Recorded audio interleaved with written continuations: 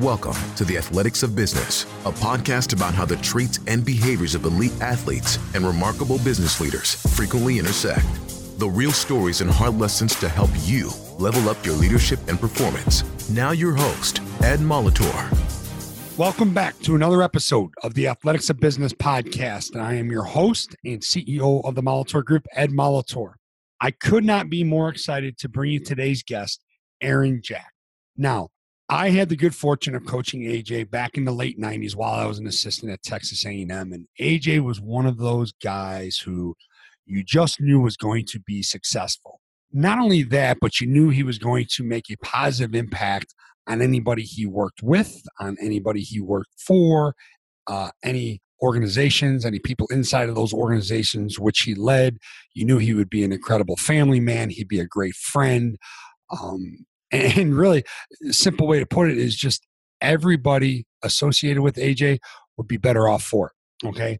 Now, one of the things about coaching college basketball, it's a ton of fun, is seeing the players you coach go on and out into the real world and to grow and become successful, and how they deal with their adversity and how they deal with the struggles, how they deal with success. And AJ was one of those guys who you knew would always keep things real, right? He'd keep it even, whether he was having to endure some struggles, whether it was adversity, whether it was change, transition, or some really significant success. And he's done just that. And currently AJ is a chief development officer who is responsible for marketing, sales, and business development for Argent's entire 12-state footprint.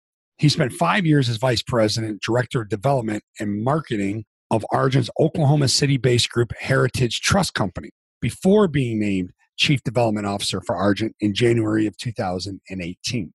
Here's what's really cool about AJ. Well, one of the things that's really cool about AJ, but prior to joining the organization, he spent 12 years in various sales and upper management positions for Pfizer, completely different industry. Along with winning multiple awards, he spearheaded initiatives designed to enhance leadership roles, improve diversity and inclusion, and maximize employee engagement. As I mentioned, had the good fortune of coaching AJ at Texas A&M, where he served as a two-time captain on the men's basketball team, and he holds several athletic honors. AJ has been extremely active in the Oklahoma City community. He has served on several boards, including the All Sports Association, Downtown Club, and the Isaiah Stone Foundation. He is a proud graduate of Leadership Oklahoma City Class 33 and participates on the board of advisors for the Oklahoma City Chamber of Commerce on behalf of Heritage. AJ and his wife Allison enjoy spending time with their three boys, Bowman, Lincoln, and Barrett. How cool are those names? They are members at St. Luke's United Methodist in downtown Oklahoma City, and in his free time, AJ enjoys traveling, playing golf, and adding to his beginner's wine collection. AJ, I cannot tell you how fired up I am to have you here, and I appreciate you taking time out of your schedule to spend some time with us here on the Athletics of Business podcast. Ed, happy to be here. Really, really happy to do it. So I told the folks a little bit or a lot of bit about you in the intro, but fill us in on what's going on in your world right now, and we're going to kind of work our way backwards. But tell us about the work you're doing with Heritage and Argent, and I'm really looking forward to getting to the whole evolution of you and your professional career after you got done playing at Texas A&M. Sure. Well, just briefly, really happy to have been back here in Oklahoma the last 6 years. Blessed to be able to be Chief Development Officer for our group here at Heritage in Oklahoma City, and then our broad parent company, Argent Financial Group, which spans all across the South. In short, I'm in charge of our group in business development and marketing. And have been able to be in that position for about a year and a half now, and enjoying the opportunity to serve folks and their financial interests. And we can certainly dig more into that as we move forward. Yeah, and prior to Heritage and Argent, you were with Pfizer for almost 12 years, completely different industry. But something I want to touch on, it wasn't just the evolution of you moving from one industry to the other. It was what you did inside of all of your different roles. I believe you had like 5 different roles at Pfizer, did you not? I did. So right out of Texas A&M, really was just looking for a job and blessed through a basketball connection, to have the chance to interview with Pfizer, and had a wonderful career at Pfizer. as you said, there almost 12 years. And honestly, if you'd asked me back in 2011, 2012, where I'd be sitting in May of 2019, I would have probably bet in New York City or international somewhere. Right. Right. Just the way the career paths were going at Pfizer and the opportunities that were presented, and the diverse set of careers you can have within a great company like Pfizer. So things were going along really well, but was introduced to the team here at Heritage through some circumstances that were bringing me back here home to Oklahoma for a number of different reasons, and had the chance to sit down and learn more about what they're doing and the needs for succession planning within the organization, and what the future needs were, and what the company was about, which is ultimately about serving families and those family relationships in a trust relationship, which means you're typically helping to manage and administer the financial assets of families, but ultimately you're taking care of them and you're serving them on their side of the table. And that mission spoke to me, and the opportunity to join a growing company with that mission of service really spoke to me. And so over the course of about 12 months, had several conversations with the chairman here at Heritage, and ultimately had the opportunity to join them, and came in recognizing that I didn't have any relationships in the business, didn't have much knowledge of the trust business at all. And it certainly was a leap of faith. And during that time, a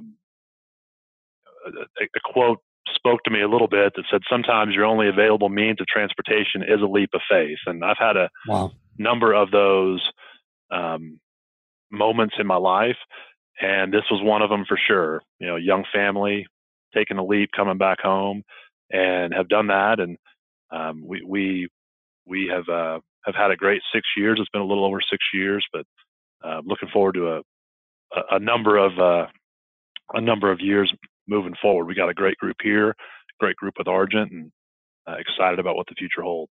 So I'm going to presume something here. I'm going to go out on a limb and say at some point there was a discussion where they told you why they wanted you on board. You're in a totally different industry, but AJ, here's what we see in you, and here's what we like about you, and here's why we think that your values and the way you go about doing things is aligned with us.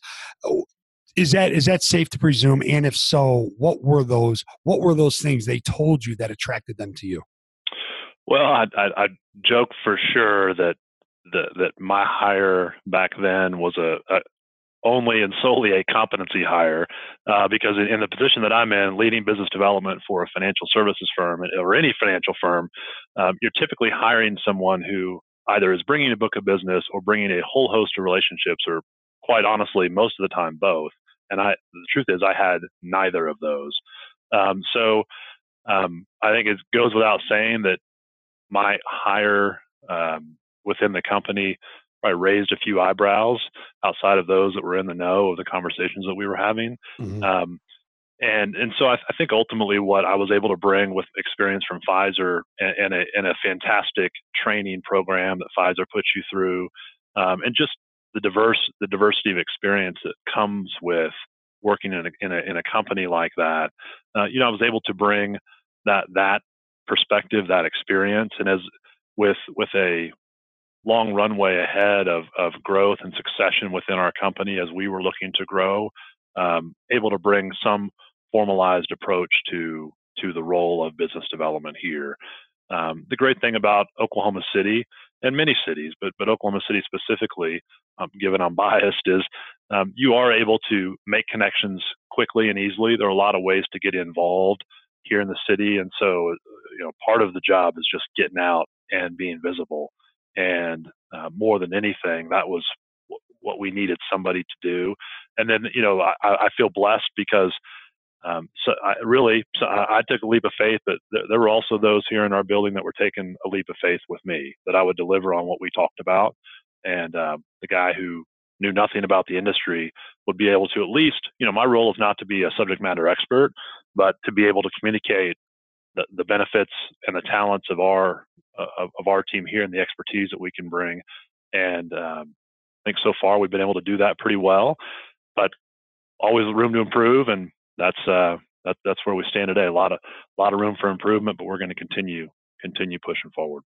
How how challenging was it for you? You had mentioned that it raised eyebrows internally, which is obviously to be expected, Sure. for reasons that you mentioned. But what did you do to go ahead and build those relationships, to develop that trust, to earn their trust and respect? And like you said, you didn't come in and try to act like you knew everything. It wasn't about being a subject matter expert. But what were some of the things you did to bridge that gap? Well, I mean, I think each individual relationship is its own, and through times. And listen, there were challenging days, and there's still challenging days today. We all go through those, but certainly a lot more positive days. And you find those who are your advocates, and you just work to treat people well every single day. And as you treat people well, your reputation, hopefully becomes that. And I also approach any situation that trust has to be earned. It's not something that's immediately given, and and recognize that I knew I didn't know much back then. Quite honestly, I think as you learn more about any business, you feel like you know less than you did the day before because there's so much to learn. And in an industry Right. like the trust business, it can be so complicated and so personal. But it's really one day at a time. Doing the right thing, working hard, showing people that you have the best intention, finding those who you work well with, and growing those relationships, and the others that may not come along as fast. Just working to find ways for common ground. I mean, ultimately, the most important thing outside of, I think the one thing I knew is it's bigger than me. Our company is bigger than me. It's bigger than anybody we hire. But if we're all on the same page on the mission of serving and looking to do that the right way, ultimately we'll find common ground. And that's what's happened over time. And that hopefully will continue to happen. Right. And AJ, obviously having a good fortune of having the opportunity to coach you at Texas A&M, I look back at your playing career and we talk about change and transition and being a part of something bigger than yourself. One of the things that struck me, I'll never forget the first time I met you. One of the things is we got to know each other and I had the opportunity to coach you in practice was A, how humble you were, B, how you just did exactly what you said you were going to do, and you were very authentic. Did you left Penn State after 1 year, correct?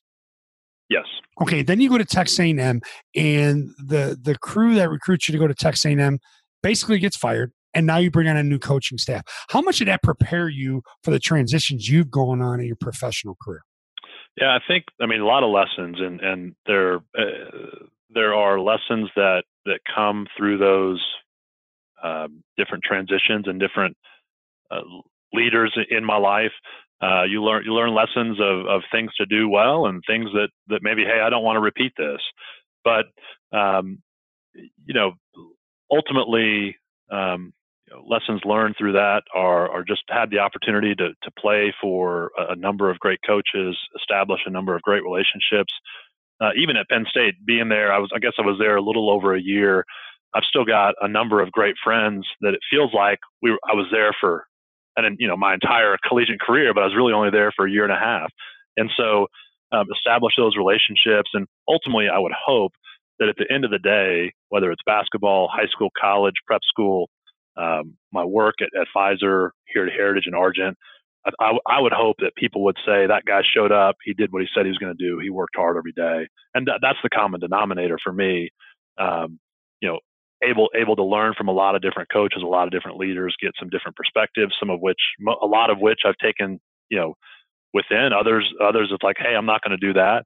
Um, but at the end of the day, it's about creating your program. It's about creating a culture, and um, you know those things are critical for moving forward. I think the most successful companies, programs, collegiate programs, professional programs, you hear about the program they create, the culture they create, and there's no doubt about the fact that you're either intentional in setting your culture or your culture creates itself. There's really no middle ground.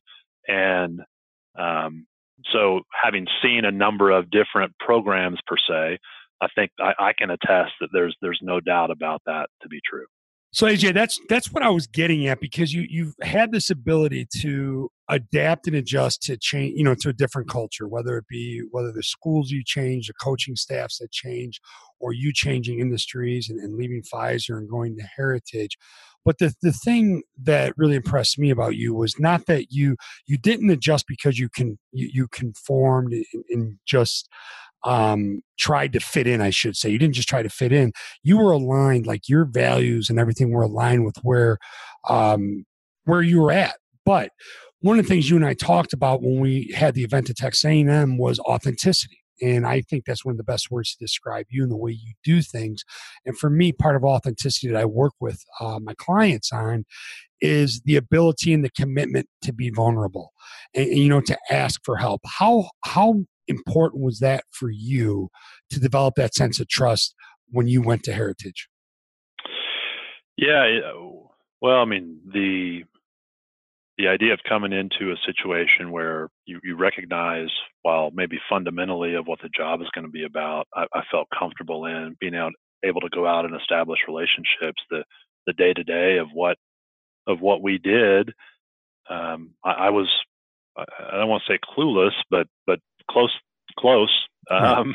And so the ability to listen, to understand, to just observe, while doing the best I could to get up to speed with some of the technical info, was critical. And again, back to it's all about relationships. And so in the instances of those that I was able to establish quick relationships with, being able to open up to say, hey, I'm unclear what this is or that, and be willing to listen and hear what they had to say. And if I spoke up too quickly, perhaps being trying too hard in instances to speak up, there were those that would tell me, and I'd listen to that and try to learn from it. But ultimately, you talk about humility and being humble and those types of things. I think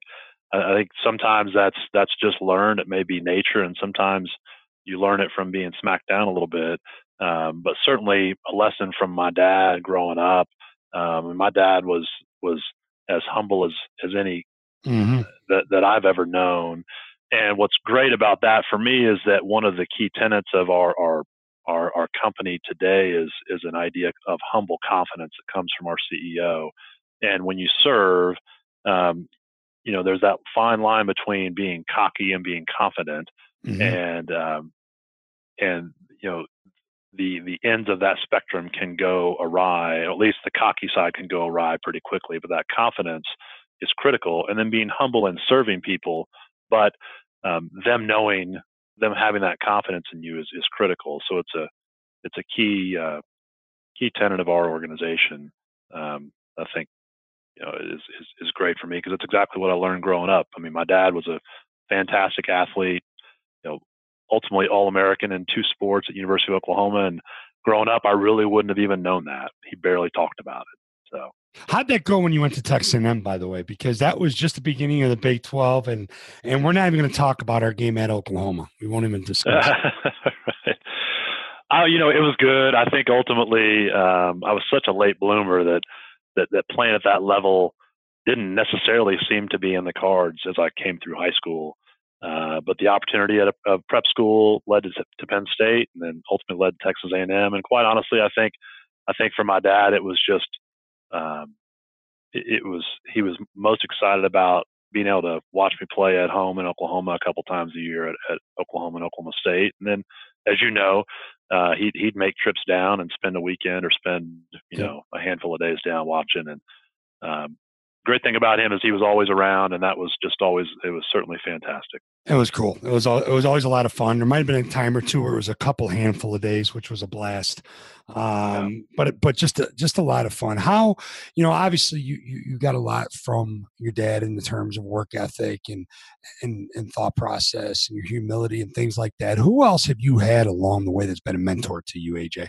Oh, it's a great question. I mean, I think one of the things that comes, I mean, just the way that my life has gone. There are those who, just based on kind of moving from place to place, folks have come in and out of my life and made incredibly positive impacts. Had a PE teacher back in my elementary days that I mentioned her just because recently I found my way to her over in Tulsa just to sit down with her and tell her thank you for what Wow. she did How cool for is us. that? Because, yeah, I mean, my sister and I, my parents were divorced, had, and while in the same towns, effectively being raised by a single mom, and this teacher kind of took us under her wing, and would open up the gym up early in the mornings for school, would keep us, she was keeping us busy.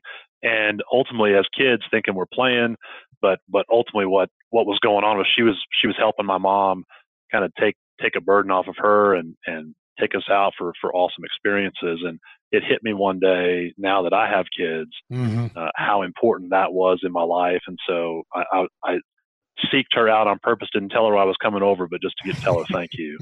That is awesome. My dad, my dad was an important influence in a lot of ways, of course. But the thing that I think if you ask people that work with me today, the lesson that I've taught them in the world we're in today is the lesson my dad taught me, which is the importance of the in-person tough conversation. I don't know this for a fact, but I may have been the first person to tell Bill Self, who was at the time the head coach at Oral Roberts, I may have been the first recruit to tell him no. And when I did that, my dad made me go tell him in person that I was going to prep school, that I wasn't coming to Oral Roberts. And it's honestly, Bill may not remember any of this, but it's something I've never forgot, because having to sit down as an 18-year-old and have that discussion without just calling or texting today, right, has never left me. So I tell my people, I insist on in-person conversations, or God forbid, at least a phone conversation versus doing something on email or text today, especially if it's a tough subject. There's no question. How'd that conversation go with Bill, by the way?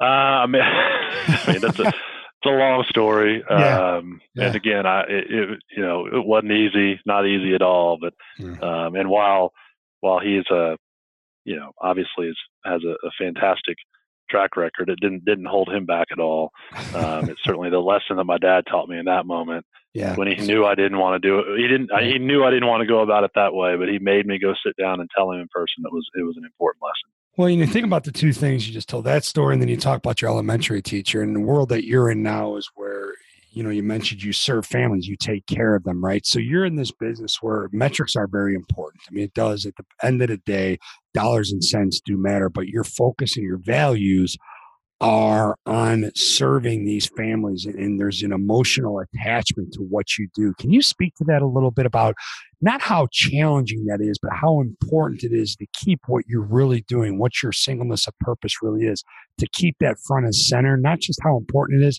but how you go about doing it? Yeah, I mean, it really is at the core of why, the founding of Heritage and our trust company here in Oklahoma City, and is truly at the core of what we do. I mean, ultimately, every family is different in their own dynamic. There's no cookie cutter situation. We can't fit anybody into a box. And so when we are at our best, we are serving a family in a creative way, meeting their needs, being responsive to them, and understanding that, look, it's not going to be some greeting card or a Hallmark movie type situation where folks are, it's some perfect situation. Every single family has its own level of function and dysfunction. And our job as we transition through the generations is to serve them and serve them well.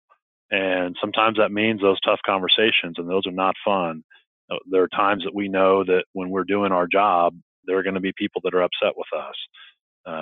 But us having the right people in place with experience, we have folks with decades of experience of navigating family relationships. It's critical, and take a lot of pride in being able to customize our offering to each family, and recognize that it's just going to look different for each individual and each family that walks through our door.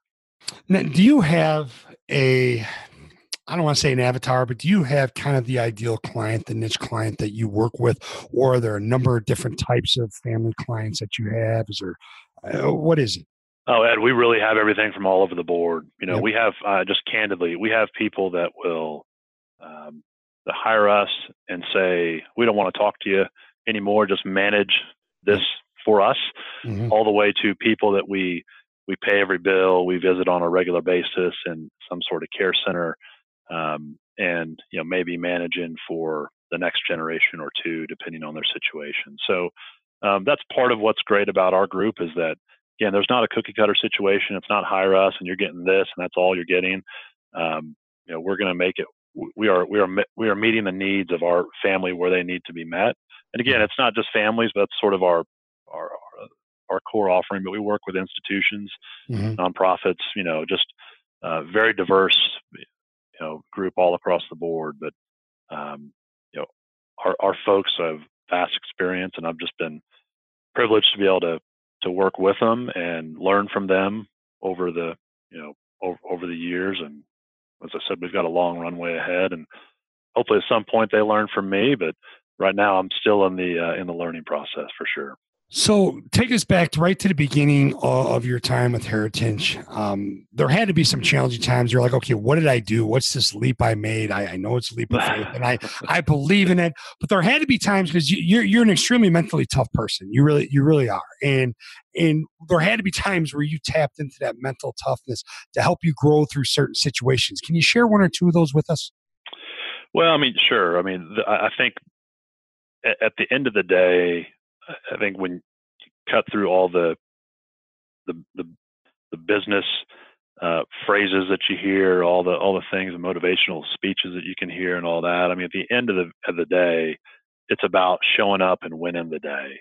And so, no doubt we had some tough times. The company was going through some transitions, and those things came to fruition. And but the most important thing was that the folks that were here, we were showing up every day. We were looking to just win the day. And in order to do that, you've got to be there. And we were here and navigated through a challenging 2014 and, got the business going back in the right direction and have had the chance to have a fantastic year last year.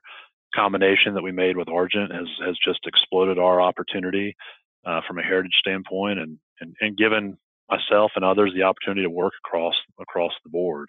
And so, we've had people come and go.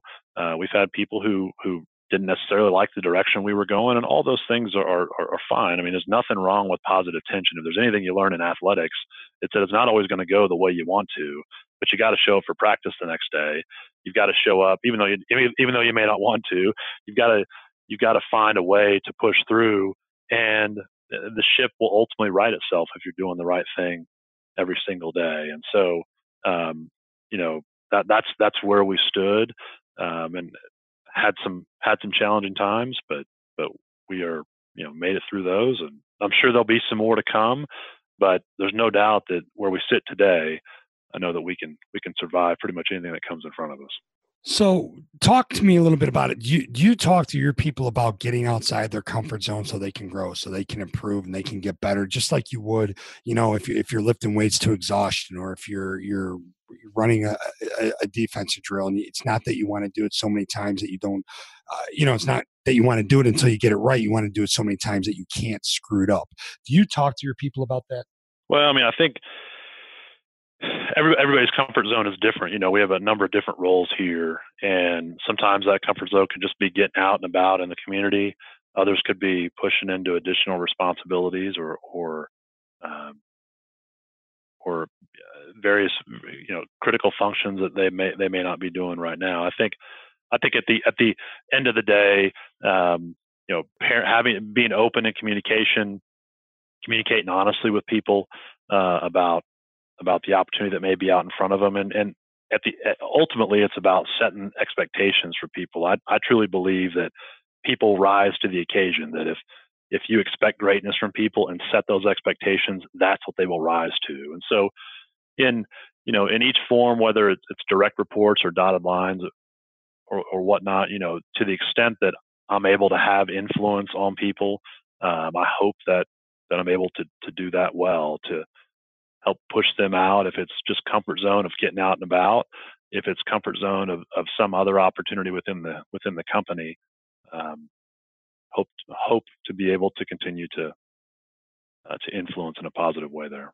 Have you ever had someone that worked with you, whatever the case may be, who you felt like you actually believed in them more than they believed in themselves?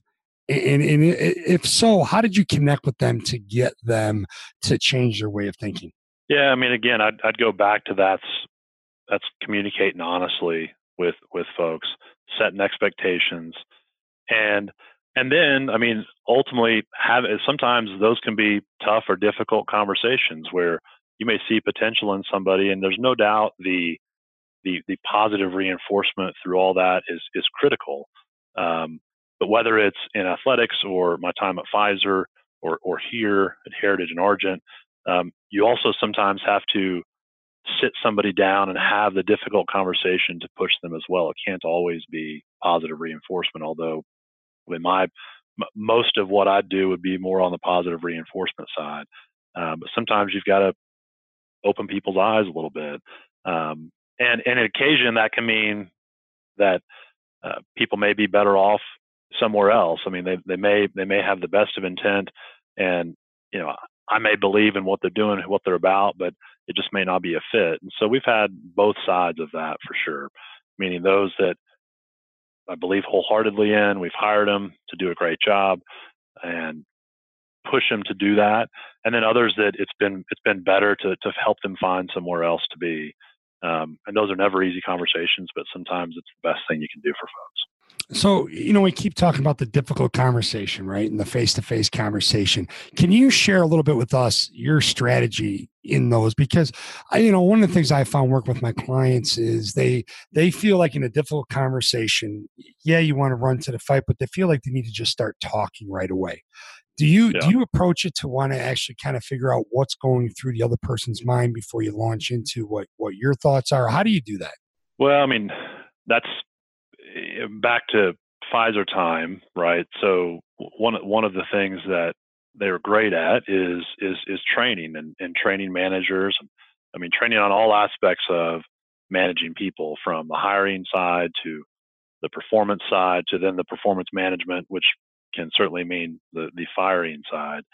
I think depending on the situation, I mean, having a tough conversation doesn't always mean you're firing somebody. In fact, hopefully it's very rare. But just being direct with the issue at hand, if possible, providing an example of the situation that may not be going up to expectations, but all along explaining why it's important and what the outcome could be and what the opportunity could be set out in front of them. I'll admit, while I've had a number of those conversations, which are never fun, because as I told my wife a number of times, those things keep me up at night 2 to 3 nights before they're going to happen. Because I just, and this is especially around perhaps firing people or performance plan or those sorts of things, because, the truth is it makes me feel bad, but I also know it's in the best interest of them and in the company that we have these conversations. And so those have gone, all over the board. I think, again, it's back to communicating honestly, not catching people off guard. And if you've communicated expectations and those aren't being met, then it's a lot easier to have those conversations. Easier being relative, because for me, it's never easy. I've got friends and mentors who it's very easy for them to have those conversations. And just for whatever reason, the way I'm wired, I will have it. We'll make it happen. But it's something that, as I said, it keeps me up at night in advance of actually having the discussion. So we talked about, you used the phrase keeping you up at night. And I love to talk to my clients about what gets you up in the morning. What gets AJ up in the morning? Besides the kids, obviously. Yeah, well, the kids are the great equalizer, and I've learned in pretty much life. I mean, there's right now it's them, or a good morning workout, which quite honestly is, although I never want to get up for it. I never regret having gotten up for it. I mean, I think, but in all seriousness, at this point, it's what gets me up is the opportunity to pitch what we do at Argent and Heritage, the opportunity to, either via one of our referral sources or via one of our families have the chance to tell what we're doing, or help equip our folks to be able to do that. Nothing gets me juiced up more than, at least the game, quote unquote, for me today, is the opportunity to pitch our services to a new prospect, or influence a referral source that could do that. And so that gets me excited. That gets me up. Certainly gets me up in the morning. And those days that we have those types of pitches are my good days. Now I'm going to switch a little bit because you said something that made me realize I haven't asked you this question yet. But how significant is self-awareness to you, and not just yourself, but to the folks you hire? It's incredibly important. I think it doesn't take long for, especially as a manager, for you to understand that while somebody may be incredibly competent in the work that they're doing, if they're not self-aware, then it can go awry very quickly. I'll just give my own example. In the role that I'm in, which is business development and marketing, being out and about, sharing the services that we do,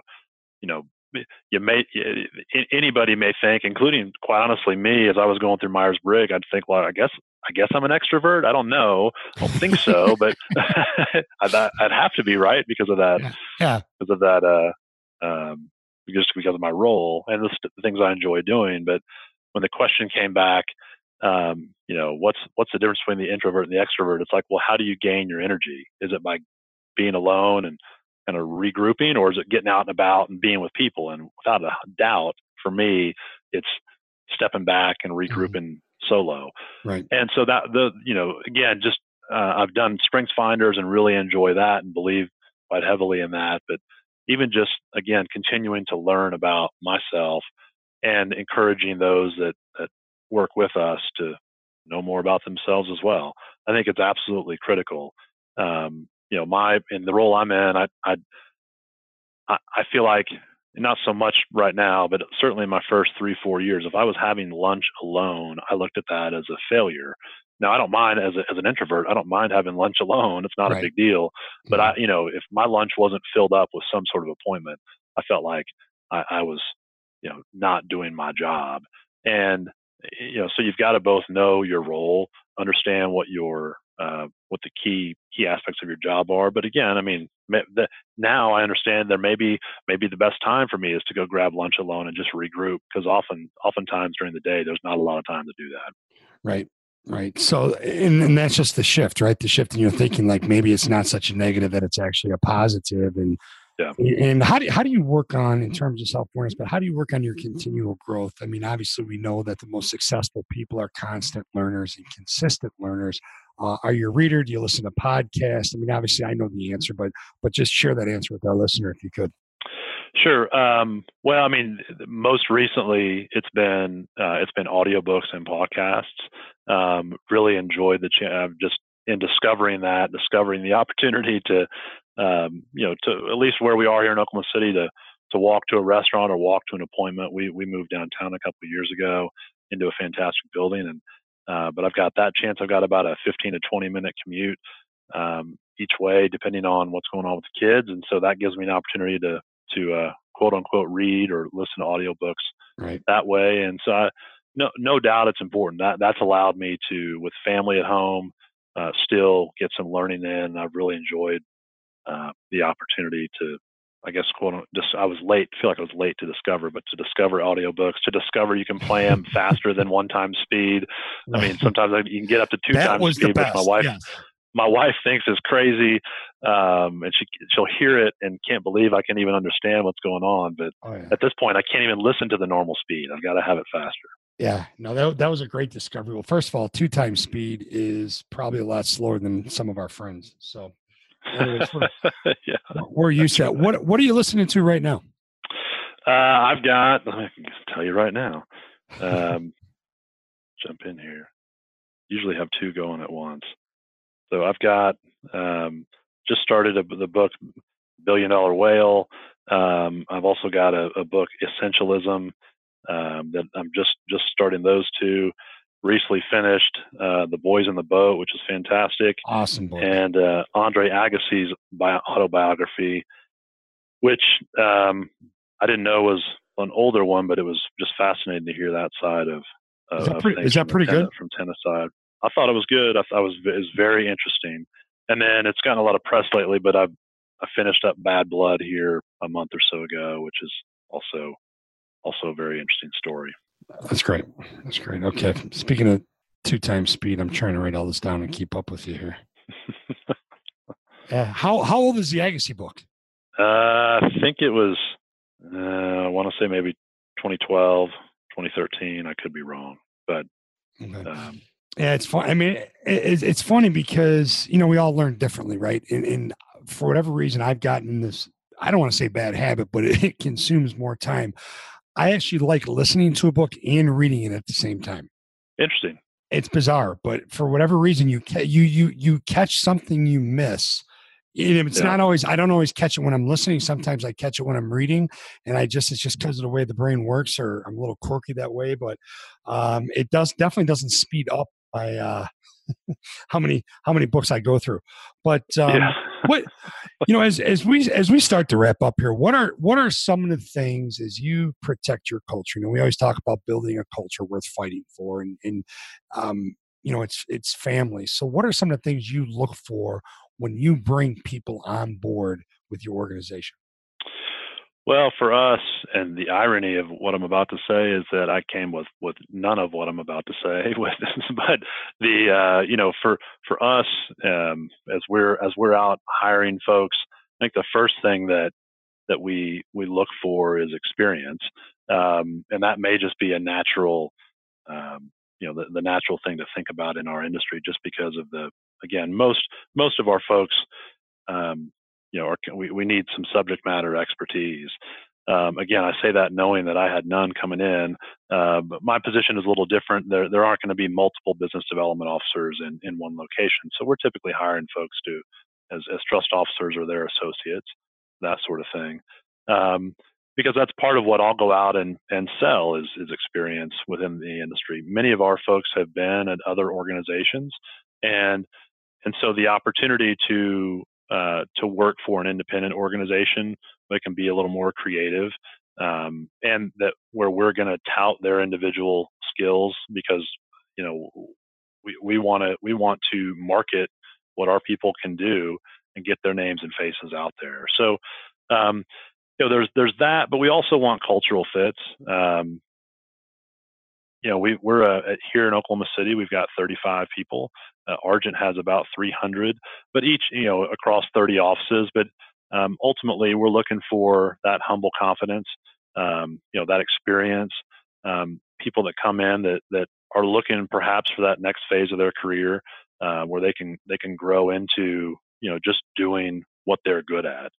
And we've been able to be successful in doing that on a number of fronts. And again, across the board, grown into, essentially, one of the more significant independent wealth management providers across the country. And that's been a lot of fun to be part of and grow through. So great. We're just excited about the future. So next year at this time, well, it would be several months earlier, but the Texas A&M University calls and says, AJ, we want you to give the commencement address at graduation. Class of 2020, we want you to speak to these young men and women and give them the best advice you could possibly give them to prepare them for the next step in their life. What would that be? Oh, boy. And that you didn't give me this one in advance. No, I did not. That's exactly why I asked that. All right. So if you asked, it's funny you mentioned it. So I'm a quote guy, but I'm a short quote guy. John Wooden, certainly one of my favorites. Mm-hmm. I mean, I actually remember Coach B and you having the his pyramid for success posted up in our locker room. I think after y'all kicked us out of the locker room, trying to give us life perspective. Okay. But my favorite that was Radar's idea. Okay. So There's a my story favorite quote of behind it. his is "Be quick but don't hurry," which I think, um, again, you talk to people that work with me besides the in-person conversation or live conversation, I should say today. It's that the work we do, nothing is an emergency. We're not saving lives, and so we can try to work to take time to make the right decision. So you ultimately have to make a decision. But the first thing I'd say to folks is, be quick but don't hurry, is number one. Um, Secondly, an old quote that my dad um, taught me, but it's also a business quote, is that people remember 7% of what you say, but they always remember how you made them feel. And there is no doubt about the fact that in my 40 plus years, I would agree wholeheartedly with that. So many people that I look up to and think back on, it's ultimately a combination of how they made me feel is the way I look back at them. I remember some things that were said, but it's really more about um, what that person was doing and how they made me feel through that time. Um, and then lastly, it's that, and I speak to this in the job that I'm in now. It's that I think it's a Socrates quote that the only true wisdom is knowing that you know nothing. And while I may not agree wholeheartedly with that, I think the longer I'm in the business I'm in, I know that it feels like the less that I know, even though that the amount that I know is growing, just because there's so much left to learn, and every situation is different. And in life, I'd agree that you don't know. You're doing the best you can every day. And to think that you've got it all down is, you're never going to be there. And you're just fooling yourself. So working hard, showing up, but recognizing that you just got more to learn, and having the ability to understand that the more diversity of thought you can get in a room, more experiences you can get in the room, the better. The better everybody is. Because again, ultimately, you've got to make a decision, and whoever's in charge of making that decision, whether it's me as a leader or somebody else, make a decision. But at least if you've got diversity of thought in a room, your decision's going to be better informed. So there's my commencement speech. No, I love it. I love it. Right now, everyone's standing ovation right now. So speaking of diversity of thought, how important is your inner circle to you? Oh, critical. I'm one that keeps it pretty small, but they're critical to me. So, and a couple of my real close friends, and that's probably for better or worse. That's just my personality, is to keep that inner circle pretty small. But again, treat everybody well. But the people that know me, that know everything good or bad, that's probably a pretty small number, and I'm comfortable with that. But Right. they're critical for me. I just unfortunately have lost both my mom and my dad at a relatively early age, and so as I joke with my wife about, my family is this little group of people that I've put together. I mean, that's Right. about it. But Right. so the line in between friends and family for me is pretty gray. But I view them all as family. Yeah. Yeah. Well, that's quite significant. Now, where can folks find out more about Heritage and Argent and Aaron Jack? At heritagetrust.com or argentfinancial.com, you can learn all about the great work that our folks are doing. I'd